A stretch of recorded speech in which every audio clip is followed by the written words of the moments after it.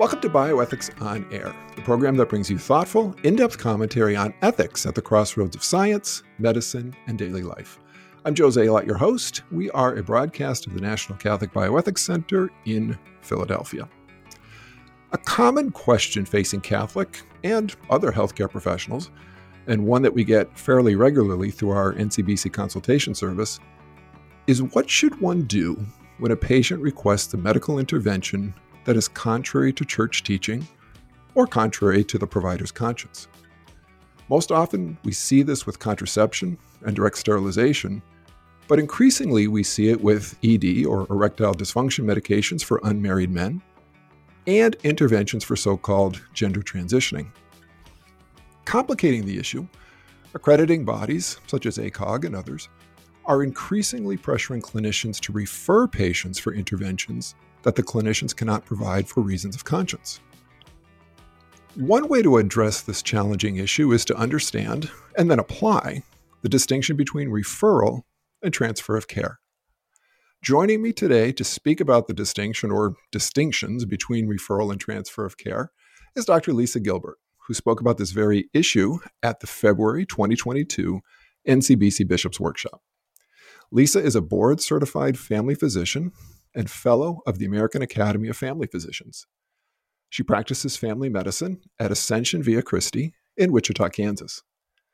In addition to practicing medicine, Lisa is a strident proponent of conscience rights and has developed an academic course titled Advocacy for Life, which I hope we get a chance to discuss as well in this interview.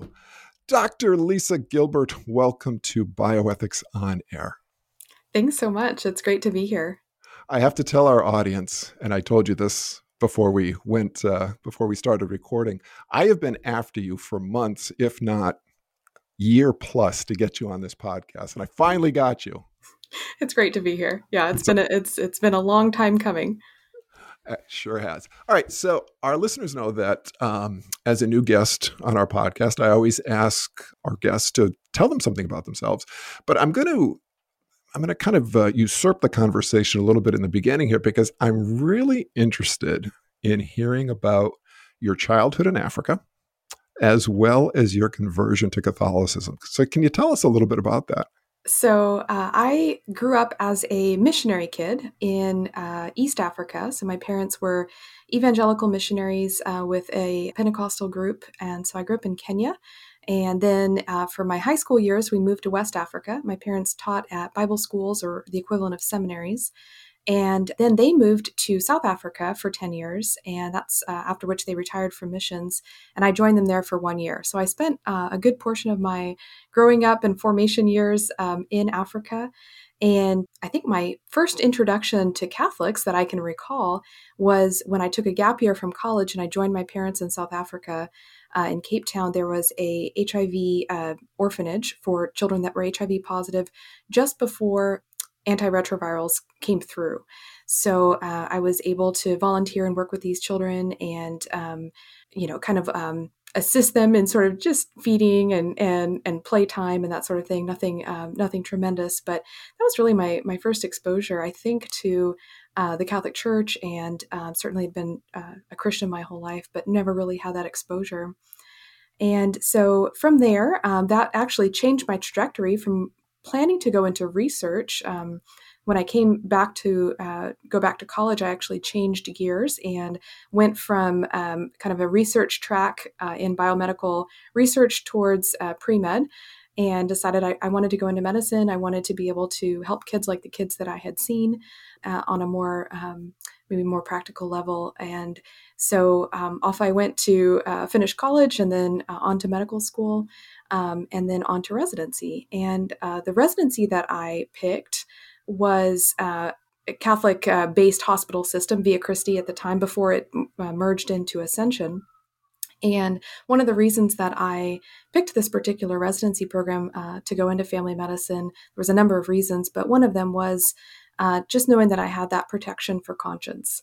And that was really, really important to me. I was kind of uncertain as to what was going to happen. I think that was the era of President Obama, and I was a little unclear as to what would be required for healthcare professionals during that time. and just needed to kind of sort some things out. And so that was maybe my second exposure to anything to do with the Catholic Church, and I became familiar with the ethical and religious directives, as well as just kind of seeing the faith in practice throughout the healthcare system. And it was during my residency, actually, that I really began exploring, I think, a lot of church history, a lot of the patristic writings, and really found myself drawn increasingly to the Catholic Church. I was also at the time drawn east. There is a wonderful Orthodox community where I went to residency, which is where I'm at now. And that really pulled me as well. I really appreciated the liturgy and again that patristic and that patristic writings and the depth of the hymnography and the iconography. And so I found myself in a bit of a dilemma where I felt myself very strongly and essentially equally pulled both directions.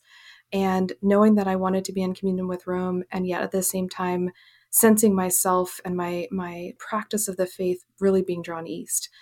And so I kind of left it at that. I ended up temporarily attending a Missouri Synod Lutheran communion, and that was wonderful, just absolutely wonderful church body. But also, I knew I wasn't home. It didn't feel like that was where I needed to be. So I finished residency kind of in a state of, I suppose, spiritual limbo, certainly growing in my faith and growing in my relationship with the Lord, but not really settled in terms of where I needed to be.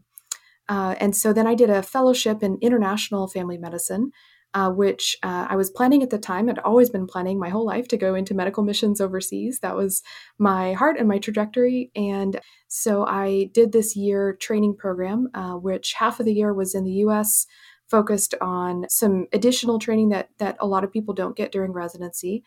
And then the other half of the year is in my case, in Africa. So I went to Niger, which is a country just north of Nigeria. One of the countries, it's a wonderful country, but it's very difficult. It has some of the worst health indicators anywhere in the world. It's always on the bottom 10 list for maternal mortality, infant mortality. Yet you name it, it's there. It's near, most of it's desert, and then the rest of it is what we call Sahel, which is this sort of bush, gravelly, semi-arid region, and a lot of malnutrition, a lot of challenges within that country. And so I spent about 5 months there and really struggled during that time. Really had to wrestle with the sort of the existential questions of why is there evil in this world, and where is God? And again, seeing a lot of death, a lot of morbidity, a lot of challenges to people that really, had, done nothing to bring it upon themselves, and you just really, your heart just goes out for those people.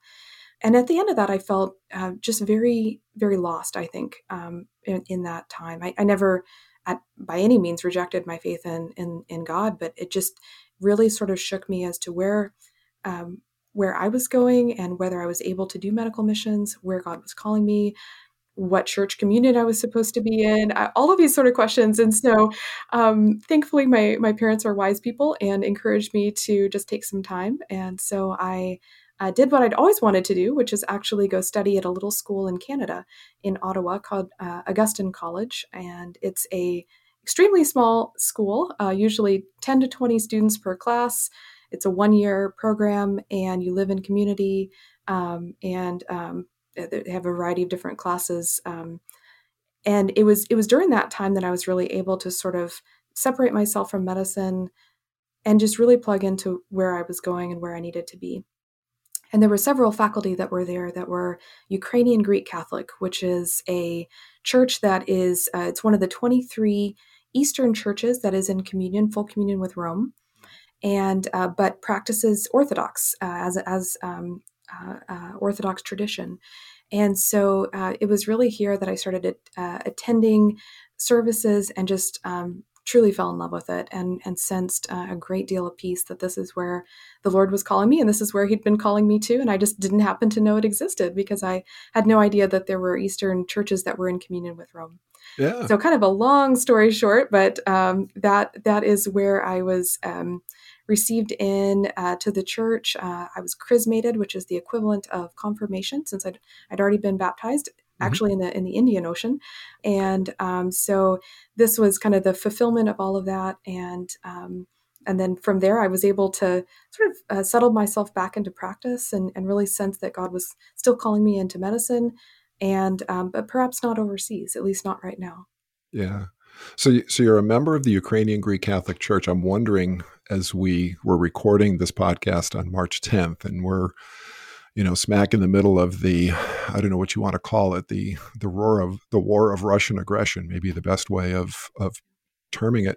How have the recent events in Ukraine impacted you?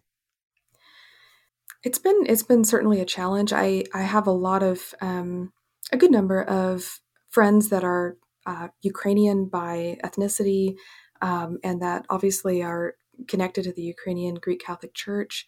And so hearing their stories and sensing their struggle with seeing their country just being torn apart has been really hard. And I've never been to Ukraine. I had been wanting to go, and Yeah. it hasn't Yeah, happened me yet. too. And it's been really really devastating to see. The leader of the Ukrainian Greek Catholic Church.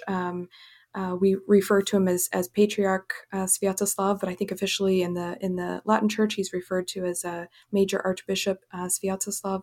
He's been releasing daily video updates, and there's a website that's been dedicated to the specific crisis that's been ongoing there. So if people do want to check that out, they're certainly welcome to. It's called the Ukrainian Catholic Crisis Media Center. So if you want to go there, it's uccmc.org.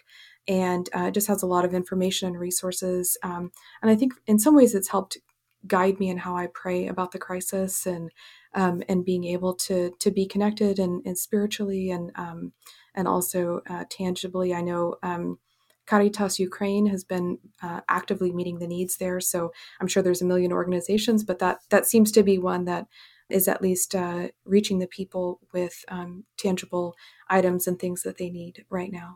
Yeah. Yeah, I can hear you. Maybe not to the extent that you're connected to the Ukraine, but my family comes from Poland mostly, and my maternal grandfather is from the Ukraine. And I've been to Poland a couple of times. I'd love to go to the Ukraine. The only thing I can say in I guess the Ukrainian language is Christos Voskres, and Christos Voskres. Yeah, but that in English that is Christ is risen. Christ is risen. That's all I Yeah. can say. And whenever I meet someone from the Ukraine and I say that, I always get a big smile like I just got from you. So, but someday, when all of this craziness calms down, we'll do a trip got to go to the Ukraine. So, Lisa, you've given us kind of a kind of a large picture. I was wondering if you could kind of fill in a few of the blanks a little bit in terms of maybe dates and years, that type of thing. Tell us a bit about your education, where you went to school, where you went to medical school, and some of your work experience. Again, you talked about your experiences, but some of your work experiences, including your present position at Ascension Via Christi. Yeah, so I did college in Springfield, Missouri, at Missouri State University, with a double major in French and in cell and molecular biology. Well, So that's an kind of interesting combination, you've got to right? use all sides of your brain, and it actually helped me studying the one to help the other, because I could take a break from one side and resort to the other. I wanted to keep French alive, thinking that I might end up using it in West Africa. Since I'd been there for high school, I learned some of it there and wanted to keep growing in that. Medical school, I was in Dallas, and it was Southwest Medical Center, one of the UT systems. And so I was there from 2005 to 2009. And then I went to residency at 2009 to 2012, where I am now. So I've sort of done full circle. And then I took the extra year to do the fellowship. Then I was, like I said, took a bit of a gap year. Again, if you can do that sort of after your training, that's what I Sure, ended up why doing. not? What the heck? Why not? Decided to move to Ottawa, Canada, for the liberal arts school that I went to there. And then I was recruited to Western Kansas, to a place that I had done some moonlighting at before, to a little hospital where I worked at for about 2.5 years, full spectrum family medicine, delivering babies, seeing patients in the ER, in the clinic. And so I was out there for a while, mostly intending to fill in, and I just kept on staying. And then I decided to come back and join faculty where I'm at right now. So that I came back to the place I had finished residency in, and I've been here for about 5 years on faculty. Yeah.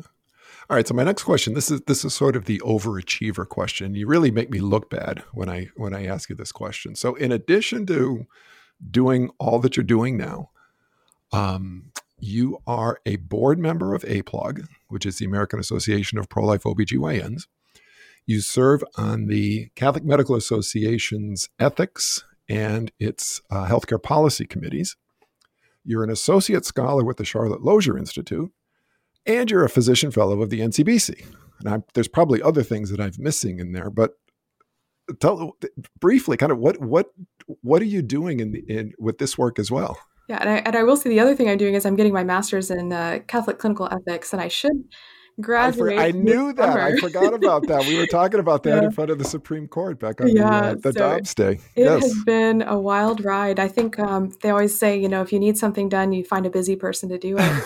And it seems like, it's the snowball effect of you end up on one committee and then, well, why don't you just join this other? So it's certainly been it's been busy trying to keep up with all of these, but it's been a real joy to be able to, I think, use some of the skills that I have, or at least to develop the ones that I don't have, and to be able to use those hopefully for good work and for the kingdom. Yeah. So what does a typical day look like with all of these things that you're involved in? If there is, everybody always says there's no such thing as a typical day. Right. But, and I would say that's probably especially true with family medicine, because we certainly do a lot of various things. So in my actual job, the paid job that I have as a core faculty member here at Ascension Via Christi, what we do is we'll cover about a month of inpatient service. So that could be medicine patients where the residents go and see the patients in the hospital, and then we, come and do rounds with them and oversee everything. Or it could be a week of obstetrical care during that week, and we take call during that time. And then we'll go usually for some night calls where we're admitting patients. We may be delivering babies at night, sort of whatever comes into our healthcare system that is part of our service. And then the rest of the time I'll be in clinic. And I have a very limited personal private practice of only a half day a week because the majority of my job is what we call precepting, which is residents, again, that I'm overseeing. They go and see patients. They come and check out with me. We talk about it. If there's things that maybe I want to add to their care or things that I want to suggest, we'll talk about those things. And then occasionally I'll go see the patients as well and just make sure that everything is tidied up. If there's a confusing rash or something like that, then they'll usually pull me into the room. So it's really interesting just because we have, what we call womb to tomb. We have the whole variety of ages and then we have, hospital-based care, and then we have obstetrical care. So it's a real joy, but it changes all the time. My schedule is never the same. So, and then sort of on top of that, I've been trying to fit in evening classes when I can for my master's, as well as a lot of these committees have various activities that, wax and wane throughout the year, depending on what's going on in the public policy arena or with other things. Yep. Yeah. So adding on to the list of things that you did, so you were a speaker at the February 2022 NCBC Bishops Workshop, and at the workshop you talked about referral versus transfer of care, which we're going to get into in a minute. But I'm wondering if you could tell us your thoughts about the experience of meeting and presenting in front of the bishops. Yeah, I had to kind of laugh because 8 years ago when I was received into the church and chrismated, I never would have imagined even speaking to one bishop, much less, I don't know how many were there, 65. So it was an honor. It was a little surreal to be wondering sort of, I wonder why I'm here, but I'm if I'm asked, I'm happy to come. But it was a real joy, I think, just to be there and just to see the passion and the heart that the bishops have for healthcare and to, feel like maybe we can come alongside them and support them in their work as well. Yeah. All right. So the topic of your presentation at the Bishops Workshop was, as the title of this podcast is, referral versus transfer of care. So Lisa, what do these two terms mean, and what are some of the challenges? And these could be moral challenges, these could be practical challenges, whatever. What challenges do they present for Catholic healthcare professionals and really others of goodwill? Yeah. So I think I'll kind of start off with a little bit on the definition side. So referrals and transfer of care, a lot of times we will think about this in an outpatient setting, and that's kind of the focus of this, although there are issues that come up in an inpatient setting as well. But in a clinical setting, in an outpatient setting, a referral is when a healthcare professional, usually a physician or a PA or a nurse practitioner, will put in an order for a patient to be able to see another clinician of some kind. And so that could be, I might put in an order to see a cardiologist, or Mm-hmm. for a patient to see orthopedic surgeon, or even physical therapy. And it's a very specific type of directive that it has to say what I'm referring for and to whom I'm referring. It's not just sort of a general thing, but what it practically does is it triggers the our office staff and our referral staff to reach out to that other healthcare clinician to see if they will accept that patient and to get all of the paperwork over. But it's very much directed by the healthcare professional. No one can sort of force me to do a referral. It has to be something that I think that is in the patient's best interest, that's what the patient needs. And it has to be to someone that I believe is at least a healthcare professional in good standing. So if I know that the person is a fraud of some kind, or doesn't perform good care, I can't in good conscience refer to that person. So those are the things that come into that. And sort of the opposite of that is what's called a transfer of care. And a transfer of care is driven by the patient. So there can be times where a professional, interaction might not be ideal, and maybe the patient feels like, I think I could get better care with another healthcare professional. That patient has the right to be able to do that. Occasionally, there's some insurance challenges with transferring care, but in general, that patient has the ability and the right to be able to seek other care that might be more in keeping with what they are looking for. On the other side, sometimes the healthcare professional might say, "This is just not. We're just not a good professional fit." That the patient is maybe not acting in a way that may be appropriate for the practice. Might be maybe acting a bit hostile to staff or things like that. And of course, you try to mitigate those things. But over time, if it sort of gets to a point where the actual therapeutic relationship is not going well, then it might be time for a termination of care by the physician themselves to say, I'm so sorry, but this is not going to be the best fit for us as a therapeutic relationship. But then the patient still needs to go ahead and look to find some other healthcare professional to meet their needs. They can provide a general list to say, like, here's some other family physicians that are in the area, or here's some other people. But this is not something that I'm going to be able to do any longer. And then the patient will call another office, and then usually the original healthcare professional will send records, to whoever they want to designate. So those are just some sort of large scale differences between the two. That one is very much driven by the healthcare professional to say, I'm directing this patient to seek this particular intervention with this particular healthcare professional. And I think just the thing that strikes me the most about the referral is, if you are a referring physician, you are referring for something particular. It's not a general type of, I think you should see this person, but you're referring this patient to this cardiologist or whatever for this specific reason. Yeah, there's usually a diagnosis of Right. what you're sending them for. Occasionally, it can be a little bit vague. I'm just not quite sure what is going on with Mm-hmm. this patient. I've ruled out X, Y, and Z. I'm going to send them to the gastroenterologist because everything that I've looked at, I can't find an answer to. So there can be some times where you're not necessarily seeking a specific intervention, but asking, a clinical question. I just don't know anymore. Can you go ahead Right. and diagnose this patient? But in general, I would say that a lot of the referrals are for a specific intervention or to treat a specific issue. All right. So what ethical issue or issues come up particularly with referrals? Well, I think in terms of a Catholic healthcare professional, there are a number of issues.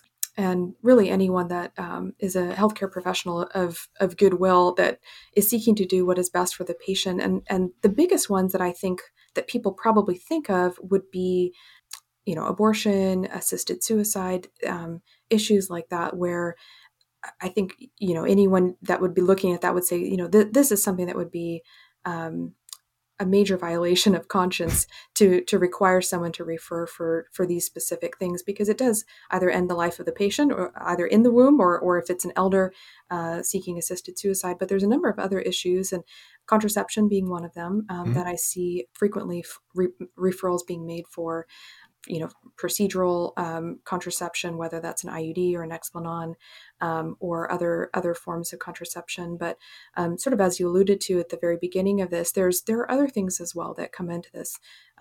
Transgender interventions are another one that I see referrals being made for from time to time.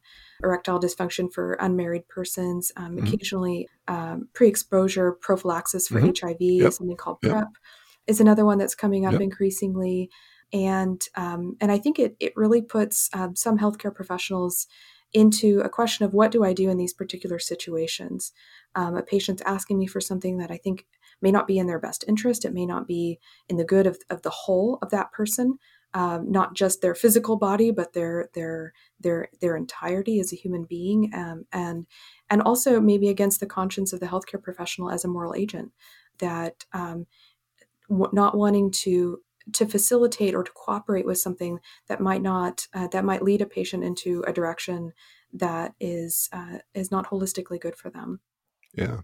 So we at the NCBC, we would say that if a physician is referring a patient for something that is, as you said, like abortion or something like that, that's actually formal cooperation with that moral evil. And, that raises a whole number of questions.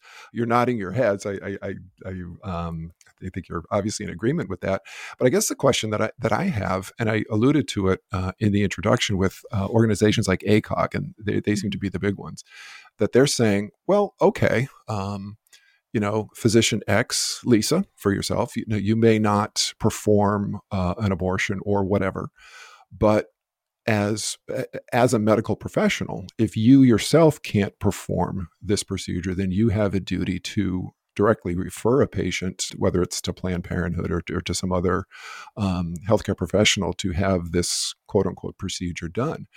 And, as we said, I mean, we see that as formal cooperation with a moral evil. And so we've got, kind of two things butting up against each other. It's, we can't participate in an act that is intrinsically evil. We can't formally cooperate with an act that's intrinsically evil. Yet you have medical organizations, accrediting organizations, who are saying, well, yes, you have to do that. So, medical professionals are kind of between a rock and a hard place on this. Yeah, and I see that increasingly becoming an issue. There are board certifying organizations which are separate from the professional medical society organizations, but they work very closely together. So in particular, ACOG, which is the American College of Obstetrics and Gynecology. I should have said that before. Thank you for clarifying that. That is not my personal organization, because I'm not an OBGYN, I'm a family physician. But what happened there is that they worked very closely with ABOG, which is the American Board of Obstetrics and Gynecology. And if people wanted to be board certified, then if they didn't agree with all of the ethical policies of ACOG, which is the professional society, then they weren't allowed to be board certified. That was what they were trying to do. And one of the statements from ACOG is that you have to refer for abortion if you won't do it, as well as any other service that you are unwilling to do. And the problem there is that if you're not board certified, it's very difficult to have hospital privileges, which is the biggest thing. It's very difficult sometimes to even to be able to practice in a particular healthcare setting. You can certainly still get licensed in most states without that, but just because you're licensed doesn't mean that anyone's going to employ you. And so a lot of employers are only seeking, which it makes complete sense, you're only seeking people that are board certified. And so I think that the concern is that could be modeled in other places. Thankfully, that was brought to the court, and that has not gone through with the issue between ACOG and ABOG, that people still have the right to be able to not refer for abortion and still be board certified. But that was going to be a major, major issue if that didn't get turned around. And so I certainly have the same concern with my own organization, the American Academy of Family Physicians. If there was ever a clause for board certification with the ABFM, if that would ever become an issue, because that would mean that, I wouldn't be able to practice medicine as a board certified physician, and that would be a major problem. Yeah, I could see your board, maybe not so much on abortion, but on the interventions for so-called gender transitioning. I could see that coming down the pike. Yeah, and I think that's the next big question is what's going to happen with that. And I would also say that a lot of the physicians that are performing assisted suicide are actually family doctors. Yeah, there's another one. Yep. And so I think that there's a bit of a hesitancy for the palliative care and hospice organizations to want to be known as the organizations that perform assisted suicide. No matter what title you term it, whether it's legally accelerated death or medical aid in dying, whatever term you want to use, I think they all recognize patients are going to really hesitate to come to us if we're known as the organization that does this. And so because of that, for whatever reason, it seems to be falling to family medicine. So we kind of get the full circle there. There's an increasing push in our own organization towards abortion as well. To be able to perform, particularly the chemical abortion pills, is increasingly being taught and advertised within family medicine. Yeah. Eesh. So I want to ask you about how medical professionals can best navigate this minefield. But before going there, I'd like to go back because you said something a number of minutes ago about most of the time these referral and transfer of care questions come up in an outpatient setting. But I'm wondering, do they come up in, in the operations of, say, a medical group or within a healthcare system? Do those are those challenges that people have to face on those levels as well, or is it more or less confined to a patient and particularly an outpatient situation or outpatient encounter, I should say? Well, I think there's a number of ways you can look at that. So, in a physician is never technically required to perform a referral for something that they either don't agree, generally don't agree is in the patient's best interest, medically and otherwise. And so there cannot be a requirement to make that referral, except for in situations where they may feel some duress to do so. And I think that's kind of what you're getting at, that physicians and other healthcare professionals do practice in groups now. It's not the patient-physician relationship of the days gone by, at least in our heads, where there's nobody else involved and there's insurance companies involved. And there's a lot of restrictions, particularly with HMOs, over who is your primary care professional is usually assigned to you. And then the only way to see another healthcare professional is to have a formal referral. So a patient can't, quote unquote, self-refer. If a patient wanted, a particular intervention, then they do have to go through their primary care physician. And switching primary care physicians can be very difficult, particularly if you're sort of locked in an insurance way, in a payment settlement with your entire group, with a particular insurance company or with an organization. There's an increasing push to that companies will directly contract to have a physician or a physician group be the healthcare providers for all of their employees, for example. And so that makes it very difficult as well in terms of rights of conscience. So I think that the bigger the organization, sometimes the more difficult it is to sort of navigate some of these questions. And the other thing is, I think if you are in a hierarchical system, so you have to report to someone, especially if you're in a training situation like residents that don't have full autonomy, PAs that are often working underneath the oversight of a physician, nurse practitioners. It kind of varies state by state. Some states they're completely independent, but other states they're still in some sort of professional contractual relationship with a physician. And so that's another area where it may be a little bit less clear as to how much right of conscience, where did those start, where did those end, what does that look like? Yeah. As you were talking, I was thinking about our podcast with my friend Megan Kreft. And I believe it was episode 42 for everybody. If anybody hasn't heard, if you'd like to go back and listen to it. But that was the situation she faced. She was in a very large healthcare system. She's a physician assistant, and she was fired for for refusing to do some of the things that you've been talking about here. So, yeah, this is real life stuff. Yeah. Anyway, so Lisa, how can a medical professional best navigate this minefield? So, just to kind of maybe stop and kind of set the set the table for a second here. So, referrals, particularly referrals for something that is intrinsically immoral, abortion, contraception, gender, quote unquote, affirming interventions, right? We would say that that's formal cooperation with evil. Can't do that. Transfer of care, however, if a patient chooses to go somewhere else, we can, say, okay, here's the records and everything else. That's, that's not a problem, so to speak. But how does a medical professional best navigate this minefield when they're faced with a patient who's demanding a referral for something that the healthcare professional cannot refer for? Yeah, I think as with everything that's challenging, go to prayer first, and discernment. I think there are some very, very clear situations where you cannot do a referral. You should not do a referral. I think there's some areas where people of goodwill might have slightly different understandings about whether or not to refer. The Catholic Medical Association has some statements for some of the areas that are maybe newer or maybe a little more nuanced, such as pre-exposure prophylaxis for HIV, and questions about erectile dysfunction medications and how does that play in.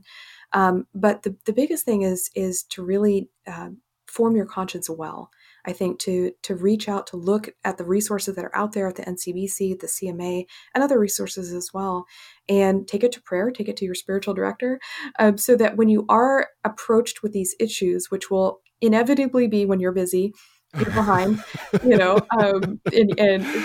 the day when you're backed up and you're tired, got a million things to do. Yep. And that's when those issues come up. And that's not the time that you need to be sorting through, what do I even think about this issue? Certainly we're always going to be blindsided by things we never expected in the office, but there are some things that at some point or other is going to come through your office, and you need to be ready for it. Referrals for a vasectomy, for example, or for other sterilization for women, and having a game plan, I think, ahead of time is going to be important. Listening to the patient, as always, respecting the patient, making sure that they know that they have that intrinsic value and worth and human dignity, and no matter what they do, whether they choose to stay with you and then they self-refer to go see another physician for this thing that they're seeking, that they know they can come back to you. They know that you will listen to them. They know that you care about them. If you're open with it, that you're praying for them, and that you have their best interest in mind. And I think that goes, a million miles, because that really is what, as Catholic healthcare professionals, we're called to do, is to really be that witness and that welcoming witness for everyone around us. Yeah. All right. I'm going to ask you an unfair question because you're not a lawyer, even though you do everything else. Maybe you are a lawyer. Who knows? You could be in law school for all I know here too. But Lisa, do you know what legal recourse, if any, that medical professionals have in this case? You started to talk about this a bit, but do medical professionals have any kind of legal standing in terms of not referring or protection in these types of cases? So I know that there's legal protections specific to abortion and specific to trainees, medical students, residents, with regard to abortion. Unfortunately, I don't think that there's a lot of legal protection outside of that area, and it's something that is desperately needed. There are, ways that you can report harassment, and like through the HHS. Unfortunately, not right now. Not right now. Yeah, that's true. And in any case, even when it was there, I'm not sure that much was done with that information other than having it on a record, but it didn't provide legal protection. And so There are a number of legal organizations that are out there. Alliance Defending Freedom has done a tremendous amount of Yeah. work. I There was are going to others. mention them if you didn't. Yeah. ADF has a lot of really good stuff. They have free consultations for healthcare professionals. And I think it's just really important to know your resources. That's one of them. There are others that are out there, but they have a lot of protections that are there. The other thing that's coming through, I know it won't pass anytime soon, but there are some conscience laws both at the federal and at the state level that are now being promoted. There's some. If you're interested, you can learn about it. I think it's called the Med Act bill. That you can look at in a couple of states and see if that would be something that your state could pass. You can certainly meet with your legislator and see if they would be interested in looking at that, because there really does need to be state protection for a lot of these issues that healthcare professionals should have the right to be able to practice certainly good healthcare, but also to be able to bring these conscience issues to the forefront because they are in the best interest of our patients as well. Yeah. I'd like to follow up on something you talked about earlier about professional judgment. And I've had conversations with healthcare professionals about some of the issues that you talked about. And I'm thinking particularly the PrEP for HIV or to prevent HIV, or ED medications for men who are unmarried. And I've had healthcare professionals tell me that what they will do, the way they approach these conversations, because they can't prescribe the medications that the person wants, or at least in the ED case, they can't prescribe the medication. But what they do is, instead of getting into a discussion about ethics or whatnot else, they talk about is the behavior that you're engaged in so that you want this medication, is that really in your overall health? And they've actually, conversations I've had, physicians have had a lot of really good luck with patients in terms of talking about that. And I'm wondering if you could comment on that, if that's a way that you think would be helpful, or how that would work in a clinical setting. Yeah, a couple things with that. I think first of all, it is paramount for us that practice according to our consciences to always bring to light that this is not a way of discriminating against patients. It's a way of discriminating against interventions. Mm-hmm. And so that has to always be brought to the forefront. You're not discriminating against the patient. You welcome them. You want to see them. You want to see them back. You don't want to lose them as a patient. Ashley Fernandez talks about this quite a bit. Mm-hmm. Yeah. But it's the specific intervention that is problematic, and that the intervention is not going to achieve the end to which it's supposed to achieve, which is the holistic well-being of that patient. Right. And so that's the reason to not engage with that particular intervention.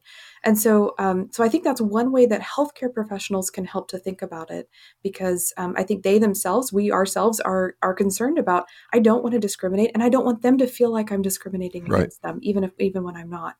I do think that patients are hungry in general, to have somebody talk to them about who they are as a person and whether certain things are in their best interest, and to leave it open-ended. Is this something that's leading you to your best life? What does that best life look for you?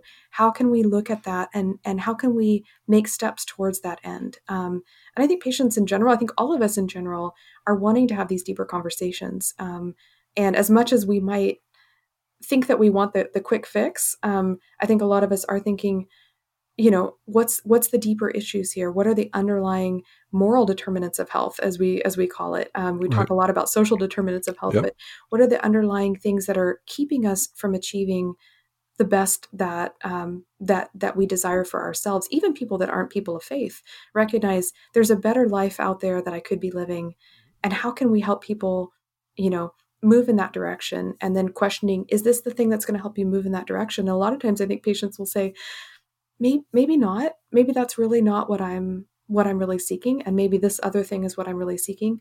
Well, let's meet back next week. Let's talk about this some more. Let's see, what other options are out there to help you achieve this goal that you're hoping to achieve.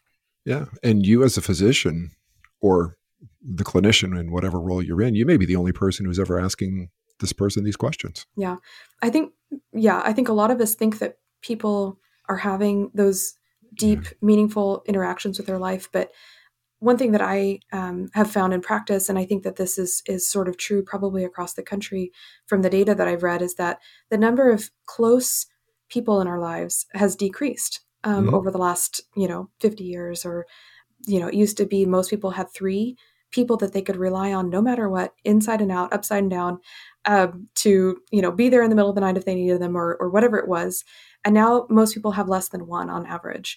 And I frequently see people like that, which means that they're not having somebody else speaking into their life. This is what I'm seeing. Is this really what you want? Is this really in your best interest? Most people are not plugged into a therapist, and Right. most people, but even beyond that, they don't even necessarily just have friends and family that are able to sort of help guide them in a way that would lead them into that fruitful flourishing. Yeah. Good stuff. All right. So, Lisa, a goal of the 2022 NCBC Bishops Workshop was to offer the U.S. bishops model language to revise the ethical and religious directives for Catholic healthcare services, also known as the ERDs. So, what language did you offer? And why is it important that the bishops address the issue of referral versus transfer of care in we can only hopefully it'll be a soon revision of the ERDs? Yeah, so I think one of the things that the conference was focused on was updating the ethical and religious directives with some of the newer issues that are at hand, or at least maybe hadn't been as prominent in the past, even if they were specific issues. And so providing model language that certainly the bishops are going to tinker with, and they're going to make it fit whatever they need, but at least providing some initial language that they can use, I think, is going to be really helpful to sort of get the ball rolling towards this process.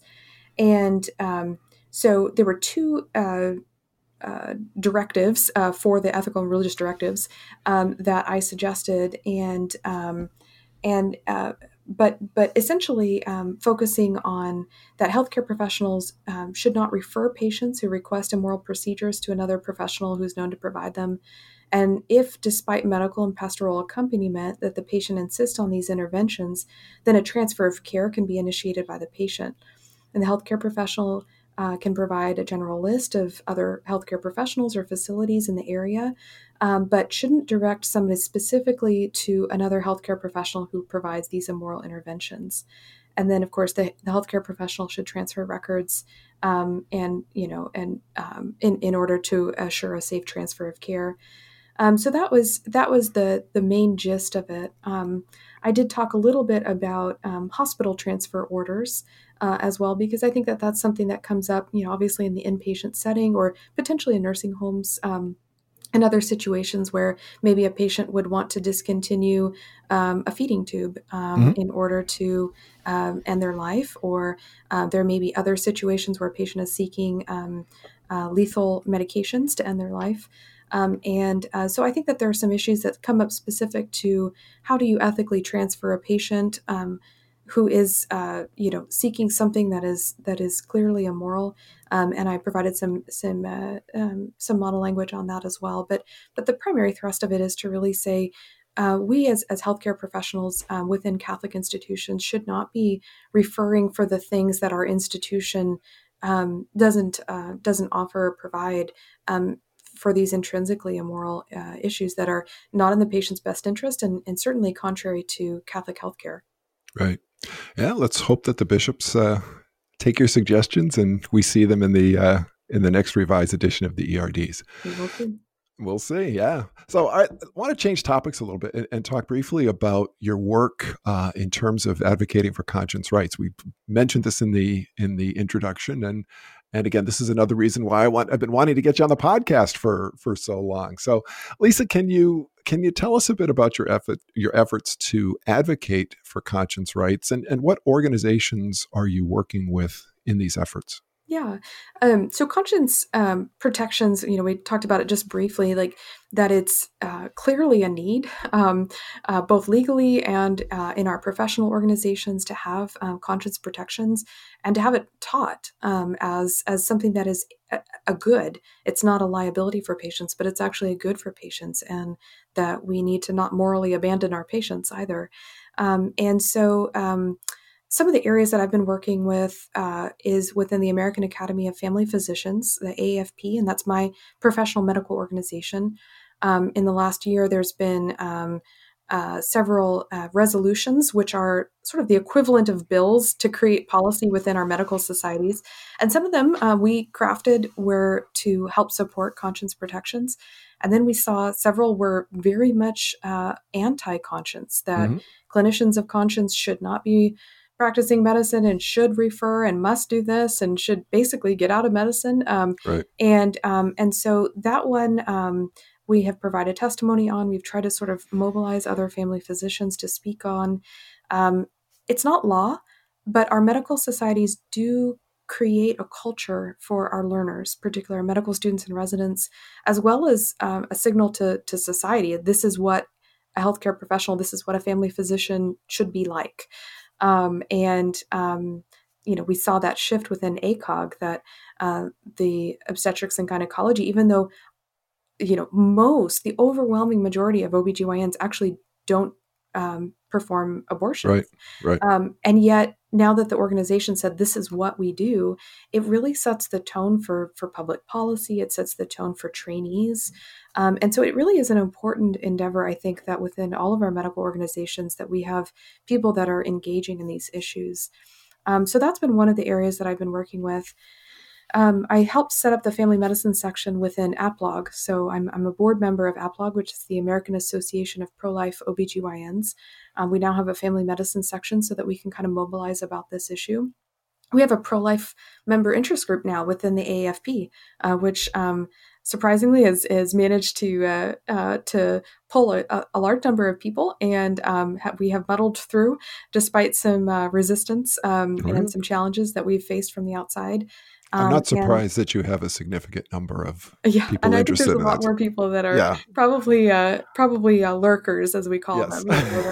We're watching the message boards, but maybe don't want to click the join button because they don't necessarily want to be outed. And then the third thing that we've done, besides forming those two sections for family medicine, is to create a course for medical students and residents taught by board-certified professionals, mostly OBGYN, but some palliative care. We have a licensed clinical therapist and several others that have taught within the course. But it's designed specifically for learners through APLOG and through Students for Life. And we're hoping to just be able to build up our medical students and residents who are probably facing the most challenges of anyone in terms of how to move forward in this sort of anti-conscience world that we're potentially moving into. And so it's 12 hours of recorded lecture, an additional probably 12 to 15 hours of reading, and some optional activities and discussion questions that people could do if they were doing it in a group setting. There are some pro-life medical student groups, so we were hoping to be a resource for them. And then right now we're trying to turn it into an elective. So, if there's a faculty at a medical school that's listening to this, or a residency program, if you know some pro-life medical students or residents that might be interested in taking this, it would be essentially no work, but it would just have to be processed through and approved as a 2-week elective. And that way our learners could get credit for all of the work that they're doing. Yeah. So that's kind of where we are with that. Yeah, so this is the Advocacy for Life course, correct? It is. Yes. Yeah. Yep. So I'd like to just delve a little bit deeper into that, if we could. So I think the first question I was asked is, why did you create the course? But I think you've already answered that question to help. Well, actually, let me let you respond to that question. Why was the course created? Yeah, I think I began to hear. So as being in faculty, I certainly we get a lot of medical students, interviewing with us to join the residency, and then as I've been more involved with APLOG and other organizations, I've just sensed there's this void of useful, helpful information about how to advocate for patients if you're a pro-life physician. So if they, a lot of students are coming from medical schools where if there are pro-life physicians, they're probably fairly quiet, and they're not necessarily teaching medical students and even residents, how do you do this well? How do you support your patients without discrimination and yet also uphold your conscience? How do you do this in a way that allows you to practice with integrity? And uphold and respect your patients and your other colleagues, and how do you make it through residency without sort of getting Really? getting sidelined or getting in trouble? How do you apply for jobs if you have particular views about things that you think I bet they're going to, at this FQHC, they're going to expect me to do this, that, and the other. And when do I bring that up? Do I bring it up before I get hired? Do I bring it up after I get hired? What are my, so there was a lot of questions that I think I just had more and more people emailing me sort of on the side. Hey, what do I do in this situation? What should I do? What do you recommend? And so I felt like there was a real need for this sort of education. And our course is designed, it covers a little bit on ethics, but the primary focus is beginning and end of life care.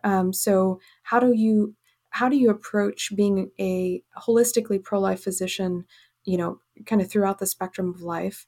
How do you do that at the patient level? But then how do you, even more broadly, how do you navigate with colleagues? How do you navigate within medical schools or residencies? And then public policy and advocacy there, I felt like was probably the most significant void of education that I found is I think most pro-life healthcare professionals are not engaging in public policy because they've never seen it modeled, and they don't know what to do. They may be afraid about various things, and so at least trying to be able to say, here's how you can do this well. Here's how you can advocate in your medical society. Here's how you can advocate at the state level. And here's some tips for media. Here's some tips for how to testify. Here's some tips for how to write a resolution or how to respond to your legislator. All of those things I felt like needed to be at least an introductory education for our learners. If we can train them when they're medical students and residents, I think that they'll be miles ahead of us when all of these issues really come to the forefront for them in practice. Yeah.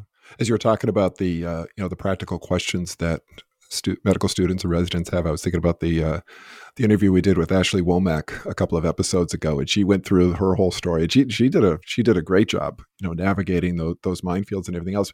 But Lisa, is the intended audience of this course, is it just medical students and residents, or can practitioners of, shall we say, all ages and experience enroll in it as well? Yeah, it's free. It's online.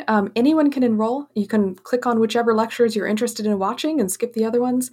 So even some dopey NCBC ethicists could get on and watch. Can certainly jump in there if they want to. Anyone can watch it. So hopefully in the show notes you can link to how to join that. And then it will automatically help you log into a learning platform through Students for Life. And then from there, you can kind of take it from there and just go through the course. We're working on getting CME for it, which is continuing medical education credit for those that are healthcare professionals. We're in the process of that. That's not been our main focus because we really wanted to focus on our learners. Right. You will see a lot of references to medical students and residents throughout it because that's our primary audience, but certainly anyone can take it. Yeah. And I'll link to the, I have the link to the course, and I'll put it in the show notes when we, I'll put it in the show notes so people can access it. What kind of feedback have you received from students who've gone through the course so far? Yeah, a lot of positive feedback. Our initial cohort, we sort of hand selected because we wanted to make sure that it was committed students who would be able to provide us with some critical feedback on how to develop it further and what areas were positive, what areas were negative. And we really did receive that. And we had, weekly meetings where we would present the material and kind of go through it. Since then, we've recorded it. So it's all a little bit less hands-on because none of us really had the time to be able to engage continuously with the process of weekly meetings with learners across the country. So I think that people completing the course has sort of dropped off in that regard, but there's been a lot, thousands of people that have clicked and watched various lectures. Mm-hmm. So I know that that information is still getting out there. And I suspect people are just sort of clicking on the ones that they find most pertinent or most interesting to them. Certainly OBGYNs may not be interested in the palliative care and hospice and advanced care planning discussions that may come in. And vice versa. Right. Yeah. And people that are going into end of life care, they might be somewhat less engaged engaged with some of the beginning of life issues. But really, we just really wanted to be a resource. And so I think overall positive response. We've got a lot more to do. We would really like to be able to mentor students going through the course better.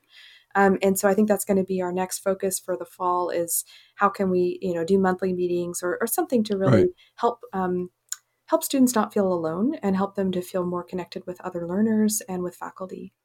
So just to clarify, because I'm a bit confused here. So is it a set time period where the course starts and finishes, or can people just go on it and click on lectures and see whatever they want to see? So we used to have it as a set course. And because of the limitations of time, we just realized we need to record this and just have it online for people to be able to watch on their own time. And hopefully moving forward, we can have kind of a meet and greet, question and answer type thing, maybe once a month, I think is what we're thinking. And so that people, wherever they are in the course, could certainly join into that and get to know some of the faculty and ask some of their questions. But right now, it's really truly on your own time. But can you get academic credit for it? Well, so that's the only way to get academic credit for it would be if a faculty member is willing to sort of sponsor it at their own institution. Okay, I got it. So if a student wants to take this for a 2-week elective credit, they just need to find a faculty who might be supportive and say, yes, I'm willing, whoever that person is in their institution, I'm willing to be the local person who verifies that you actually completed the information. Right. And they may have to turn in an assignment, or we have some suggested activities that they could pick from, just trying to take the burden off of that faculty member, whoever that is across the country. But we've certainly had some interested program directors from various programs who've said, how can we, engage with this material? And I've sent them the syllabus and I said, take it, use it, adapt it if you want to. It's not copyrighted. I mean, it's whatever you want to do with this material, take it and run with it. Cool. Lisa, before we conclude our interview, is there anything else, any other information that you'd like our listeners to know about? Well, I think if you're a healthcare professional, I would say please engage. This is going to be a tremendously important year, particularly if Roe v. Wade, wherever that goes with the Supreme Court hearing, if that gets overturned and it goes to the state level, we really need people to be engaged within their own state, know your state laws, and to be connected there. APLOG, the organization that I'm on the board with, has some training, expert witness training, and other things that they're going to be offering to people if you're interested in learning more. But we really just need people to lean in and engage. And for everyone else out there, in your own ways, to be able to support conscience. If you want to look at your own state conscience laws and see if there's any ways to strengthen those, or if they don't exist, which most states don't have anything, getting that kind of at least introduced, I think would be a tremendous help for the healthcare professionals that you may know or may want to have for your children or grandchildren someday. Yeah. And something else to keep in mind too is, as I said, we're recording on March 10th. We're anticipating that in April, a few weeks from now, the Department of Health and Human Services, the Biden administration, will issue a new rule where they're going to say that health insurers and all healthcare clinicians